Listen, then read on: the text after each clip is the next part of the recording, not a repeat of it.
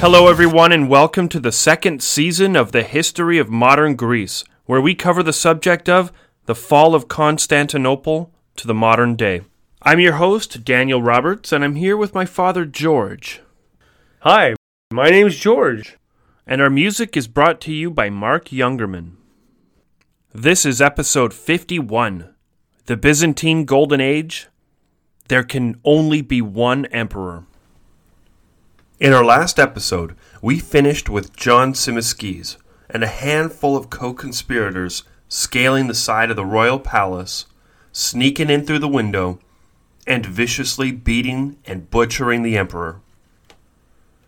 John Tzimiskes was now the emperor, but what made him kill his own uncle in such a vicious and brutal manner? In Nicephorus's later years, he made a few decisions that alienated his military friends. For starters, he punished the commander who captured Antioch, and in the case of his nephew, he dismissed him from the front lines and sent him home after he won a series of military victories in the east. It seemed as though Nicephorus had turned on all his allies in the army and was punishing those who succeeded the most. Just to give you an idea of how much John Tzimiskes hated his uncle, on the night of the assassination, it is said that John was so angry that he furiously beat him in front of the other generals. He ripped chunks of hair from his head and patches from his beard, and cursed and punched and kicked. Finally, he plunged his sword into the emperor's chest. The emperor was dead. And shortly after, the Varangian Guard came rushing in to save the emperor, only to see him dead on the ground with a group of men standing around with bloody swords. Their boss was dead, but they also liked getting paid, so the Varangian Guard naturally submitted to the man with the bloody sword and swore to protect him. Now these guards weren't pushovers. They were some of the strongest, most feared warriors in the realm. The Varangian Guard were bloodthirsty berserker warriors who stood taller than most men, broader than most men, and loved to carry axes into battle. For these guards weren't Roman soldiers at all. They were Vikings sworn to protect the Roman emperor. John Tzimiskes was a member of the famous Kourkouas family. They were famous for their military campaigns in the East. One of the reasons for their successes is they came from there. John Tzimiskes was an Armenian who grew up in the East and spent his whole life fighting there. For the last 250 years, the Armenians were under constant harassment from the Arab conquerors and later the Muslim Emirates that popped up in their place. The military successes of John Tzimiskes were so great that the Roman Empire, for the first time in centuries, was taking back land that hadn't been in the empire since the initial Arab conquests. The Romans were back in Syria and now into the Fertile Crescent, in what we would call modern-day Iraq. There is no doubt that John Tzimiskes was one of the best emperors of the Byzantine Empire. Unfortunately, he was already getting old in life when he took the throne, so his reign wasn't long. He was only in office for 7 years. The first thing he did was find someone to blame the coup on. Someone had to pay for this crime. The ones to take the fall were a couple of nobodies. They could have been the ones on the roof of the palace who lowered the ropes, or the guards who were paid to look the other way, or maybe they were just messengers who passed notes back and forth between the conspirators. Either way, these two men were charged with killing the emperor and duly executed for their crimes. The emperor gave up his private estates in the eastern provinces to poor peasants and funded hospitals for lepers. This donation of private property proved his Christian piety, but also demonstrated his dedication to the well-being of the empire and all of its subjects. On Christmas Day, 969 CE, inside the Hagia Sophia, Patriarch Polyeuctus crowned John Tzimiskes Emperor of the Roman Empire. The very next year, in 970 CE, the emperor married Romanus II's sister, Theodora, making him the legal uncle of the boy emperors. Now that his position in the royal family was secure, he banished Theophano, who was his sister-in-law and mother of the child emperors. The official story was she had been behind the assassination of Nicephorus, but it was more likely an excuse just to get her out of the palace. Events happened fast after Tzimiskes' coronation. The major rivers of the Black Sea, the Danube and the Dnieper, acted as highways to the northern sections of Europe. And far north, a new powerful tribe had set its targets on the riches of Constantinople. The Kievan Rus were growing in strength and numbers and were constantly raiding down the rivers. They made it to the northern borders of Bulgaria and plundered the farmland of the Danube Valley. Now they were on the doorstep of the Roman Empire, while raiding expeditions were ravaging the countryside of Thrace. No matter how imminent the threat was on his border, John Tzimiskes had to fight the urge to take to the field and lead the charge against the Kievan Rus. His claim to power was based mostly on the fact that he was there. Leaving now would open him to usurpers, so he sent his most trusted general to deal with the invaders. This proved to work in his favor. Trusting his generals to do a good job on the field, Emperor Tzimiskes was able to successfully rule the empire and fight off the invasions at the exact same time. In 971 CE, only a year after fighting off the Kievan Rus, Emperor John Tzimiskes was faced with revolt in the east. His cousin had managed to escape from prison and raised a small army to challenge the rule of the emperor. Bardas Phocas the Younger, John Tzimiskes' cousin, snuck into Thrace and raised an army, which was fairly easy for him to do since he came from the very respected family of Phocas. Soldiers had no trouble pledging their loyalty to him, knowing full well they were committing treason, which was a capital offense. Emperor John Tzimiskes didn't want to engage in a civil war, not unless he was forced to. Besides, he already had huge plans to invade Bulgaria and defeat the looming threat of the Kievan Rus. The Balkans were quickly degenerating into chaos with another threat in Serbia. He needed to end this revolt fast and with as little bloodshed as possible. With all of this trouble, it meant that the emperor was probably going to have to remain in the palace instead of going out to lead his troops. For a general emperor, this was hard to do, but Tzimiskes was smart enough to know he had no alternative. While Bardas Phocas the Younger's army camped in Thrace, spies and agents of the royal palace were dressed as beggars and sent to the traitors' camp. Here the spies secretly spread the word from soldier to soldier. Emperor Tzimiskes forgives you and will allow all soldiers fighting with Bardas Phocas to return to their post in the army. There will be no punishment for anyone. These spies continued through the camp for a week before the army slowly dwindled down to nothing. By the time Bardas Phocas realized his army had deserted him, a general came in and seized the remaining traitors. The Phocas family had betrayed Tzimiskes for the final time, and he ordered everyone to be put to death. A couple of days later, the emperor calmed down and downgraded the punishment to mere blinding. He wanted revenge, but he wasn't a monster. However, the emperor slept on it again and decided to lower the sentence even further.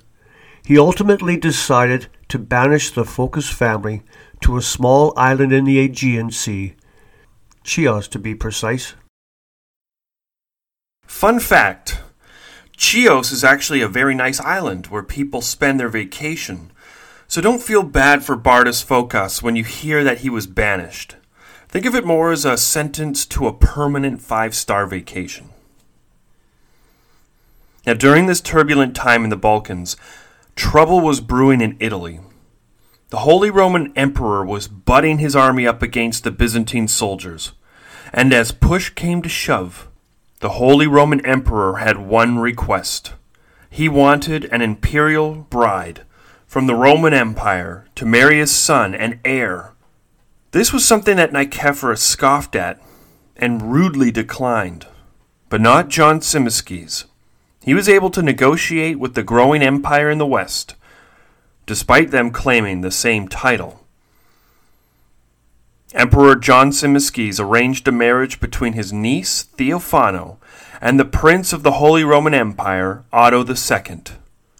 And this arrangement brought peace between the two empires in Italy and provided Otto with the legitimacy he desired. On April 14th, 972, Theophano married Otto II in a church in Rome. The Pope himself crowned Theophano and declared her the Empress in the West. This was the first step in building stronger relations between the Western and Eastern empires, but it did very little to appease the churches. Both sides saw themselves as adversaries and wanted nothing more than to inherit the other. The newlywed couple had a child shortly after, Otto III, which made John Tzimiskes the uncle of the next Holy Roman Emperor.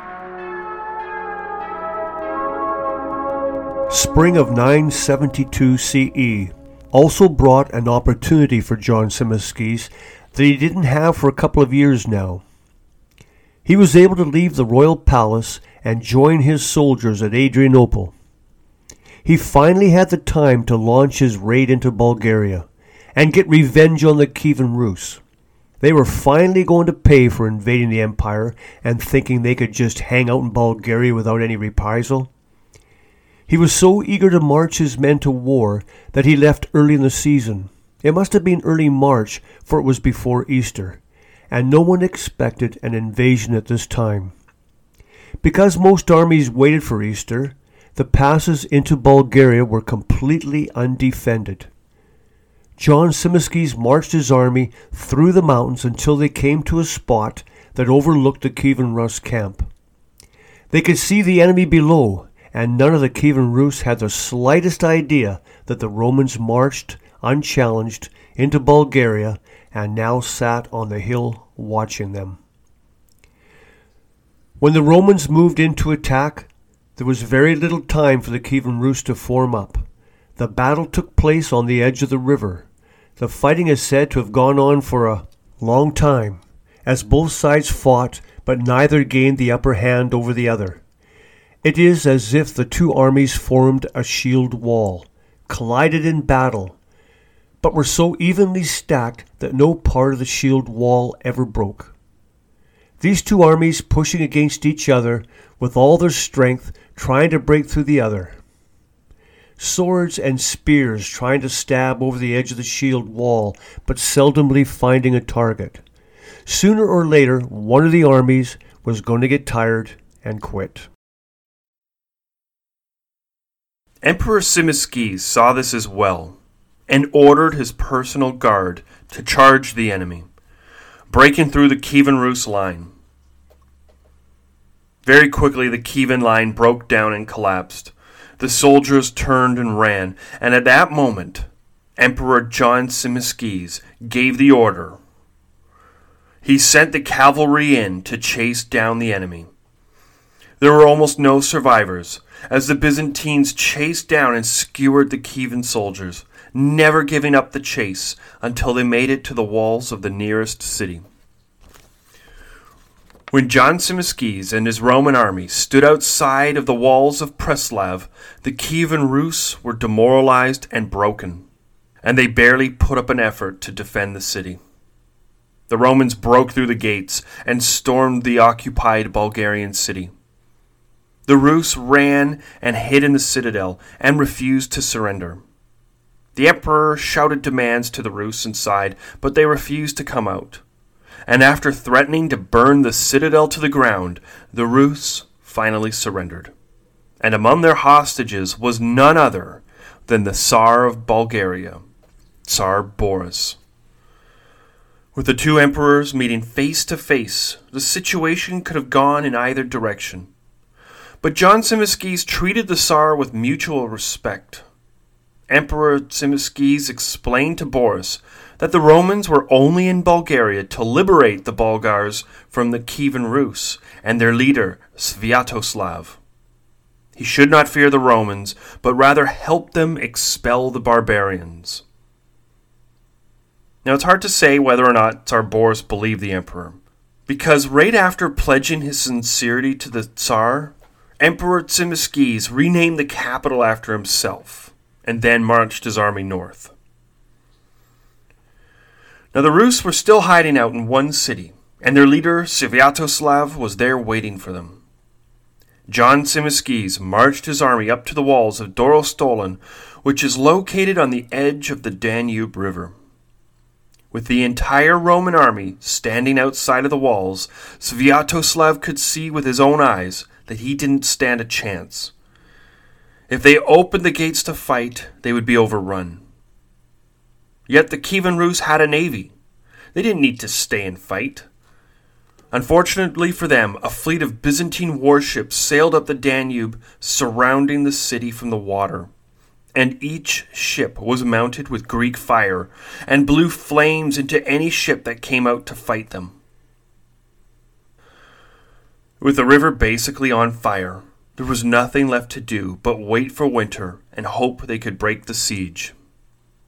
For 65 days, the Romans laid siege to Dorostolin.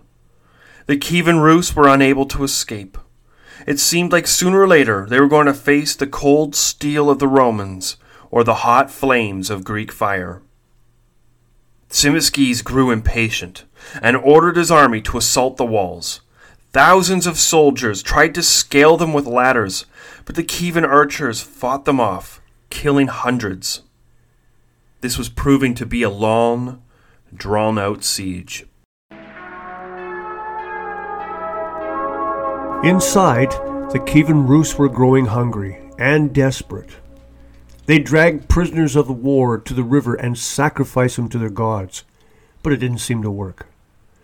They next took children and drowned them in the Danube, hoping their gods would accept their sacrifice and deliver them from defeat. Again, the gods did not respond.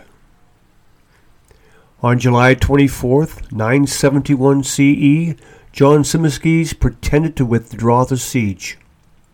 He ordered his men to look unorganized and morally defeated as they slowly moved away from the city. He even had some get up and run. To the eyes of Sviatoslav, watching from the city walls, this looked like good news. His enemies were retreating. Sacrificing all those children in the river must have worked. Since the gods lived up to their end of the bargain, it was time for Sviatoslav to live up to his. He ordered his men to rush through the gates and chop down every single Roman soldier they could get their hands on. To the eyes of John Tzimiskes, his men were carrying out their orders flawlessly. They were still organized and prepared to fight, but their planned maneuvers gave off the impression that they were retreating. The trap was set. And as the city gates opened up and the Kievan Rus charged through, he smiled as his trap went off. The Roman soldiers turned around and raised their weapons and formed into a strong offensive line. By the time the charging Rus realized their enemy not only turned around to fight, but was formed up into a battle line, it was too late. The Romans broke through the malnourished and tired Rus and fought them all the way back to the city gates. It was a terrible defeat for Sviatoslav. Even with the gates closed, there were no more soldiers to fight with, and all their supplies were gone. Sviatoslav surrendered to Emperor John Tzimiskes, and the two men met face to face on the opposite side of the river. Now, in many cases throughout history, the leader would have been humiliated in front of the enemy soldiers before being beheaded. Sviatoslav knew he was taking a risk by paddling across the river to meet the emperor. and to his surprise, the Romans treated him with respect. John Tzimiskes was a soldier himself, and congratulated Sviatoslav for putting up such a good fight. And after talking with each other, they both agreed to release 100% of their prisoners. The Rus were to leave Bulgaria and never cross into this land again, while at the same time they were to abandon their claims in the Crimea. Sviatoslav was truly moved by the treatment of the Roman emperor, and they even agreed to return to the old trade agreements from before. This was the beginning of a new Byzantine-Rus relationship. Unfortunately, neither man would live much longer after this meeting, and that's too bad too, because it could have brought even more stability to the region and extended the Byzantine Golden Age.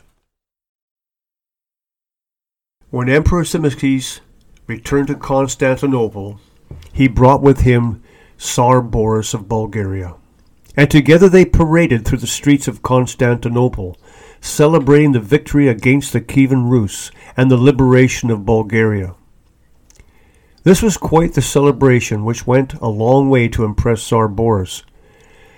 There was probably a part of Tzimiskes that wanted to prove to Tsar Boris, "You can claim to be Caesar, but you are not my equal." The parade ended in the great Hagia Sophia. The Emperor John Tzimiskes stood and proclaimed Bulgaria an official province of the Roman Empire. He announced that the Tsar was to become a magistrate in Bulgaria and serve the emperor. In the same speech, he abolished the Bulgarian church and said that all bishops in Bulgaria would answer directly to the Patriarch in Constantinople. In 972 CE, John Tzimiskes continued his campaigns in the east, making it as far as Mosul in modern-day Iraq. In this new campaign in the east, John was successful, but a new Muslim threat was growing in the east. This time it came out of Egypt. This wasn't the first time the Byzantine soldiers encountered this new band of Muslims, but it was the first time it came from Egypt. This new band of Muslim warriors was Shia, and they called themselves the Fatimids. In 975 CE, John Tzimiskes led another campaign into Syria, this time with the intention of annexing the entire province. The Fatimids were a force to be reckoned with, but so far they were further south. So John launched a full-scale invasion. His army marched from Sicilia and Antioch and pushed further south. His army was too big to fight against, and most cities surrendered immediately. The cities that didn't surrender were besieged and quickly overrun. Some of these cities were undefended, and others put up a strong fight. But at the end of the first campaign, John Tzimiskes had completely annexed Lebanon, parts of Syria, and even northern Israel. The cities of Beirut, Nazareth, Baalbek, Damascus, and Sidon. When the Romans finally came up to the Fatimids, who were far more organized, they were stopped in their tracks. John Tzimiskes, on his first campaign into the Abbasid Caliphate, nearly captured the Holy Land and returned a lot of the old imperial lands to the empire. Unfortunately for John Tzimiskes, on his way home from the campaign, he fell ill. He made it back to Constantinople, but it is said that he was barely breathing as they rode through the gates. On January 10th, 976, Emperor John Tzimiskes breathed his last breath. He was the emperor for only 5 years, but he did more than most do in a lifetime. Because he did not have a son, the throne was passed down to Basil II, son of Romanus II. The empire stretched right into the Holy Land for the first time in over 300 years. Bulgaria was now a province of the empire. Well, sort of. The western half of Bulgaria wasn't exactly happy to be part of the empire, and they did pretty much everything they could to break away from them. In fact, the fighting was about to get so out of control in Bulgaria that the next reigning emperor was going to have to send his army into Bulgaria for several decades. The next Roman emperor is the longest serving emperor in all of the 2,000 years of Roman history. Basil II, or Basil the Bulgar Slayer. He's one of my favorite emperors in Roman history, and we can't wait to talk about him. But before we get to Basil II, we feel we have to step back from the narrative. You see, a lot's happened outside of the empire. New powers have emerged that are about to collide with the Byzantines.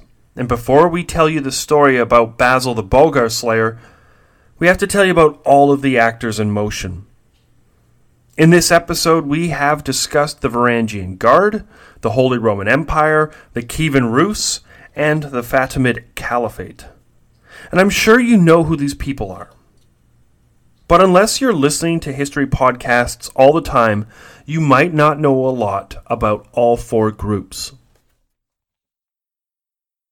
In the next few episodes, we're going to do origin stories for the Vikings, who sailed down the rivers to Constantinople and became the personal bodyguards of the Roman emperors. We will talk about the formation of a new German superpower in the West called the Holy Roman Empire. There will be an origin story for the Kievan Rus, who ultimately settled Kiev in modern-day Ukraine, as well as found the great Russian Empire. And before we return to the last episode of the Byzantine Golden Age, we will explain the origin story of the Fatimids, who controlled North Africa and challenged the Abbasid Caliphate. This line of noble Arabs traced their lineage back to the daughter of Muhammad, Fatima, and her husband Ali. They were Ismaili Shia and controlled an empire that stretched from the Atlantic Ocean across North Africa and Sicily. And in 969 CE, the Fatimids conquered Egypt and made it their new capital. Stay tuned for our next episode where we go back several centuries and explain the origin story of the Vikings. So I do have one quick question, and that is in regards to the parade where Emperor Tzimiskes and Tsar Boris were parading through Constantinople, and they ended up in the Hagia Sophia. And then in a speech, the emperor got up and declared that Bulgaria would no longer be its own empire. They were a province. The Tsar was no longer a Tsar. He worked for the emperor, and all the bishops now had to report to the Patriarch. Do you think Boris knew this was going to happen, or he was just sitting in the audience and heard the emperor get up and say all these crazy things and was blindsided and didn't expect the emperor to betray him? I'm kind of leaning to being blindsided. I know he probably suspected something was going to go down, because I don't know if he knew it was going to be limited that much, where practically everything's taken away. They have almost no sovereignty whatsoever. Yeah, I think he was blindsided. I do think he probably had a feeling that something like this was going to happen, because when Tzimiskes liberated that one city from the Kievan Rus and then made all those deals with the Tsar, he did kind of rename the city after himself and then march away. So he probably saw that the emperor was kind of not loyal to him. You know, that could be writing on the wall. I think so. Yeah, I'm glad you brought that up. Yeah, it's awkward. Yeah. So you might say they were liberated, but really what they really got was a new master. Well, that's it for today. Join us next time on the history of modern Greece. Stay safe and stay awesome.